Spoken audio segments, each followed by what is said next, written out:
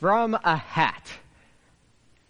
Kind of a crazy idea for us to compile all these different sermon topics, throw them in a hat, and have you all pick out of them what I would be preaching on the week ahead.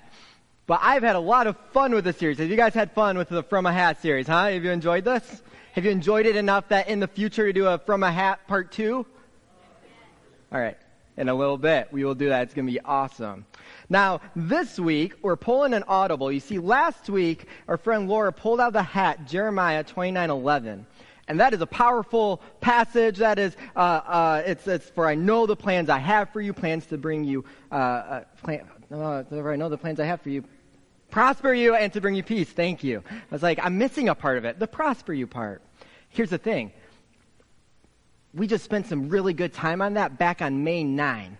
And so I was sitting with the text. I'm like, hey, maybe I can come at it from a different angle. But I'm so close to when we just preached on it, I had nothing new, frankly. I mean, Spirit will work and Spirit will do its thing. But I guess I was a faulty vessel at that time. So I reached out to the person who submitted that question. That individual actually submitted 2. And so we're going with the other one that person submitted. So today we're looking at the book of Ruth.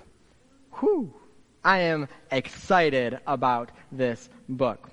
We're going to jump right in. We're going to read from Ruth chapter 1. If you're wondering where it is in your Bible, it's just about a fifth of the way in or so. And it's nestled between the book of Judges and the book of 1 Samuel. It's kind of fascinating, in fact, this little account that is just nestled in the beginning here. Let's read from God's true word, starting with Ruth chapter 1. In the days when the judges ruled, there was a famine in the land. So a man from Bethlehem in Judah, also known as Israel, together with his wife and 2 sons, they went to live for a while in the country of Moab. The man's name was Elimelech. His wife's name was Naomi, and the names of his 2 sons were Mahlon and Kilion. They were Ephrathites from Bethlehem, Judah, and they went to Moab and lived there. Now, Elimelech, Naomi's husband, he died, and she was left with her 2 sons. They married Moabite women, one named Orpah and the other Ruth. After they had lived there about 10 years, both Mahlon and Kilion also died, and Naomi was left without her 2 sons and her husband. When Naomi heard in Moab that the Lord had come to the aid of his people, those in Judah and Israel, by providing food for them, she and her daughters-in-law prepared to return home from there. And that's where we will pause in the beginning. Let's wrap our mind around where this account takes place. You see, this is during the time of the judges. This was a dark time in Israel's history where people lived to please themselves and not God. It's during these dark times where we find this account of a singular family, of their misery, of their emptiness. You see, all the males of this one Israelite family leave Bethlehem and die in Moab, leaving Naomi without a male relative to care for her. Now, as we go through this book, it's important for us to understand the desperate situation that Naomi and her 2 daughters-in-law find themselves in. First, we recognize that she has a lot of heartache here. She loses her husband. She later loses her sons. And as if it's not hard enough being a widow, having to live without your loved one, in the ancient world, there was almost nothing harder than being a widow. For these women, they were often taken advantage of or ignored. They almost always fell into poverty if they didn't have people that brought them in and supported them. In fact, that's why God's law made it so that the nearest relative of a woman's deceased husband should care for his widow. But Naomi had left Israel, had no family in Moab, and didn't know if any of her family back home were still alive. That's the desperate situation we find Naomi and her daughters-in-law in. Now, the next part will kind of set the rest of this book in motion. The focus, it quickly shifts from Naomi to Ruth, though they both play an important role throughout this tale. You see, Ruth, she's from Moab. She's a Moabite. Now, Moab and Israel, they did not get along. You want to know why? Well, Moab had oppressed Israel. That's a problem, right? You're not going to get along if one country oppresses the other during the time of the judges. But it kind of reveals the desperate nature of the fact that Naomi's husband was willing to take his whole family away from the famine into the land of Moab. Now, Naomi's preparing to return home. She heard of God's provision back home. So she thought, well, the famine's over. Maybe I can make it there. But then she has her 2 daughters-in-law. Remember, they're from Moab. Their birth parents are in Moab. Any type of connections they might have are in Moab. And if they were to go into Israel, they may not be welcomed well by those in Israel. So, Naomi is in this desperate situation. But in the midst of her desperate situation, she shows the depth of her character. While she's deciding to return to Israel, she encourages Ruth and Orpah to stay in Moab. Start your lives over, she tells them. She encourages this because she's putting them first. Their needs first. She believes it is likely much easier and more likely for them to find care and support in their homeland of Moab than they'll have in Israel, where she doesn't even know if her own family is still alive. So this is a selfless act. But when we read it, it's easy to just say, okay, she's just sending them back or this or that. But it's very selfless because Naomi was highly unlikely to find herself a husband. You see, the text tells us later, she's past childbearing age.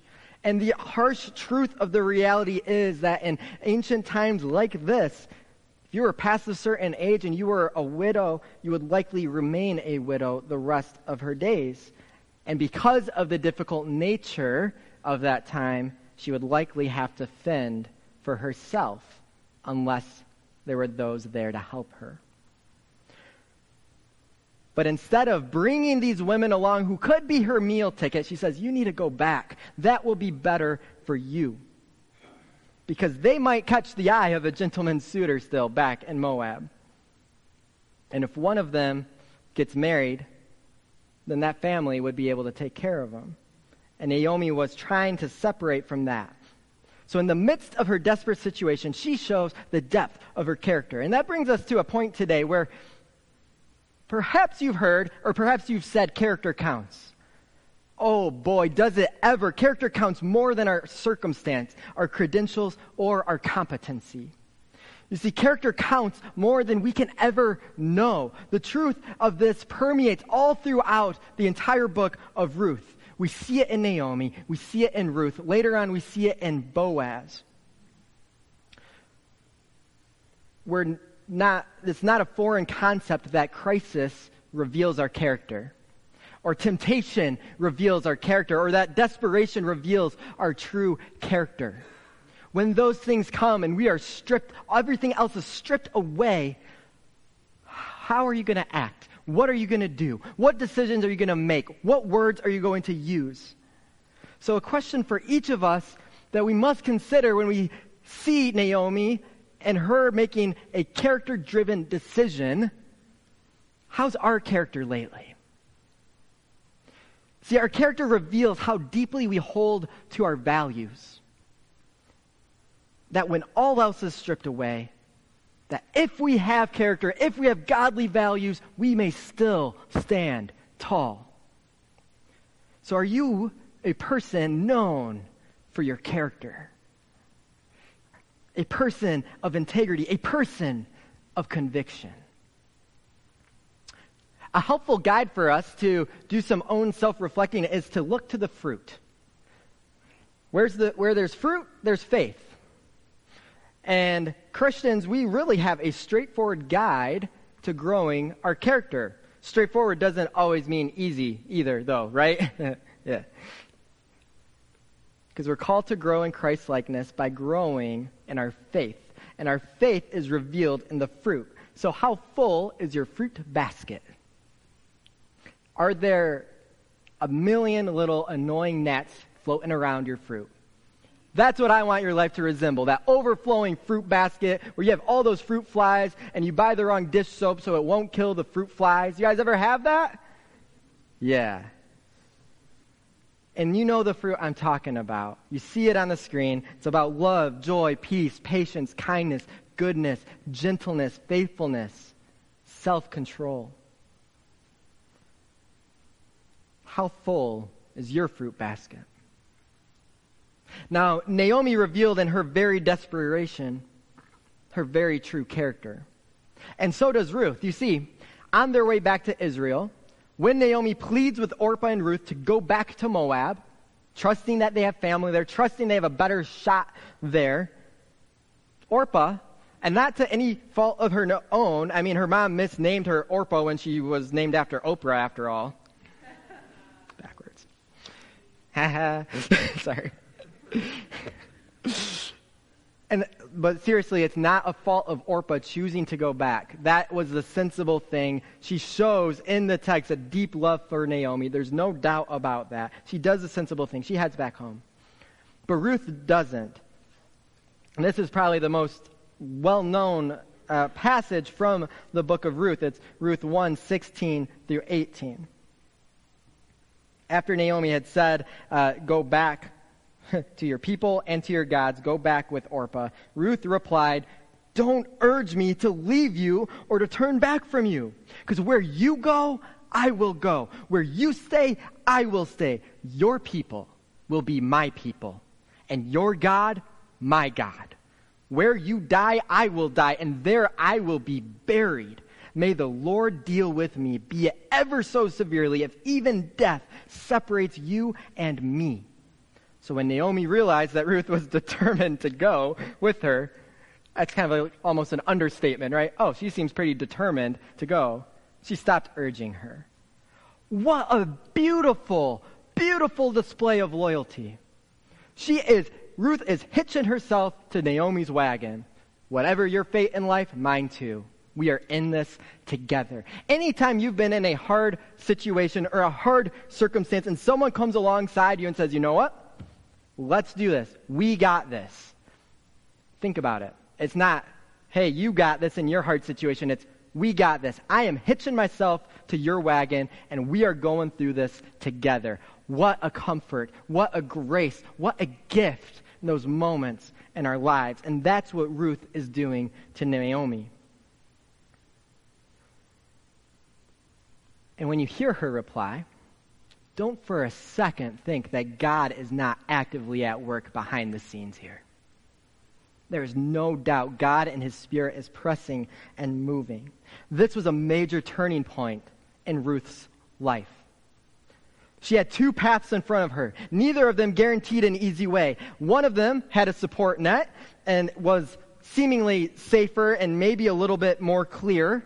And then the other was to go with Naomi. It was completely unknown. It came with incredible risk. She could go back, a choice for herself, and to safety, or she could go to Israel, a choice to love and live sacrificially, not knowing what will come from it. And perhaps you see where I'm going here, that our lives are filled with moments just like this, where we are faced at an impasse. We have a hard choice to make. Sometimes there's an easier way. Sometimes there's a safe way. Sometimes there's one that, oh yeah, if I go this way, it will be a better shot of taking care of myself. But sometimes there's a harder way. Sometimes there's these unknowns that scare us. And sometimes it's the way that calls us to sacrifice. Now in Ruth's case, her heart made her answer clear. She would not abandon Naomi to fend for herself. When you're faced with a crossroads moment, when you have no idea what to do, what do you do? When you have no idea what to do, what do you do? There's a lot of good options. You may, seek wise counsel. Do we have any pros and cons list writers out there? You may write the biggest pros and cons list of your lifetime in those moments when you don't know what to do. What else do? You talk to your friends. Maybe you put up an Instagram poll. What do you do when you don't know what to do? The very best thing is remembering that we have a guide, that we have a way to know the way. That way is Jesus Christ. The best thing, the best step to take is a step towards Jesus. When you don't know what to do, move towards Jesus. You think you have two ways in front of you, there's always the third way, and it's the way towards Jesus. You'll have hard decisions to come to you. You'll have questions that will need answering. But first and foremost, we must rest in the presence of the God who knows you and loves you and cares for you and has a plan and a purpose for you. To rest with Jesus, to give him your burdens, not just to pray about it, but to fully reconnect with God, to fully recommit to God. Because when we move closer to God, the answer may not come into complete focus, but what matters will rise to the surface. And things start to become a little more clear. God will guide us. Be it ever so small of a step, he will guide us because he is our path. He is our guide. His Spirit is in those who believe in him and is actively at work trying to bring you towards his path for your life. What do you do when you don't know what to do? You move toward Jesus. Now, Ruth, interestingly, she may not have known God yet at this point. The text gives us no clarification on in her marriage if she started to believe God or not, but she does say to Naomi, your God will be my God. And Naomi says before that, go back with her. Look, your sister-in-law is going back to her people and her gods. Go back with her. Suggesting that perhaps she doesn't even know the one true God yet. But the choice that she makes was a choice towards love, a choice that propelled her forward to God, because God is love, and we can follow her guide as well in the crossroads of life to move toward God, trusting he will make the path straight. Now, the rest of the book of Ruth, it plays out in almost a Disney-like fashion. Naomi, though she's deeply sorrowed, she even tells her family that is still alive back in Israel, call me, I think it's Mara or something. It means bitter in Hebrew. She wants them to see that the depth of angst and sorrow that's within her. That's the only time she's referred to in that. Every other indication of her name is Naomi, meaning the family did not buy into it, say, no, that's not who you are. That's where you are, but it's not who you are. And so even though she was bitter, she returns home with Ruth. Both of them show incredible resilience. Ruth and Naomi's family, they don't let her steep into that bitterness. We see Naomi support Ruth. Ruth, in turn, supports Naomi. A gentleman named Boaz then comes into the picture. He's the third main player in this account who further displays integrity, godly character, and a loving heart. Ruth and Boaz end up marrying. It's quite an interesting little way that it happens. You should read it. But it assures that Naomi and Ruth would be cared for. And Ruth, by God's grace, becomes pregnant and has a child. A child she names Obed. Obed, who just goes to show later, has a child named Jesse, who goes on to have quite a few children, including David. And instead of ending the story of Ruth, this true story of Ruth, with a happily ever after, it ends with a genealogy. Just when you thought you were safe. We're back to last week and long lists of names. No, but how cool is this? Because all of a sudden, after reading 4 chapters of a seemingly nice little story of a family that happened years ago, we get the bigger picture. Oh, this is how Ruth connects to God's great story. This book is significantly different than the heroic ups and downs of the books that border it. You have Judges, and then you have the tale or the account of the kings beginning in 1 Samuel right after. And there's this tiny little 4-chapter book nestled in between that. It's the first short book of the Bible, and you could almost miss it. You could just kind of like scrape it away and say, okay, that's nice, but what does that do? The stakes of it appear to just be the difficulties of one small family. Surely not the sake of the world depends on what happened in this book until you see how it's all connected. See, everything in this account comes off as ordinary or normal. But that's the beauty of it. That's the beauty of it. Think of this whole series we've been able to go through from a hat where we first looked at how God blesses the poor in spirit. Wow, you can find that here. Or think of angels, when we talked about how angels are at work all the time in ways we can't even know or fully fathom, but we trust God is always actively at work, and nothing will stop God from achieving his purposes of redeeming the world. And you can go, oh, I can kind of see how that's playing out here. Or perhaps when we wrestled and we grappled with the hard and unanswerable moments of Job and finding a life of faith without all the answers. Okay, I can see that here. And just like last week, when we looked at the genealogy of Christ, we can see God's unending faithfulness throughout the ages. There would be no David without Ruth. This account is of great importance. We read Ruth, we see how God is constructing his grand story out of the small, the seemingly inconsequential stories of everyday people. We're reminded of the call that whatever we do, whether big or mighty, small or mundane, we are called to do it to God and for his glory. He will bless it and he will multiply it. This little story, it's intentionally framed with the larger storyline of the Bible on each end, because it shows us that God is at work through the big and through the small.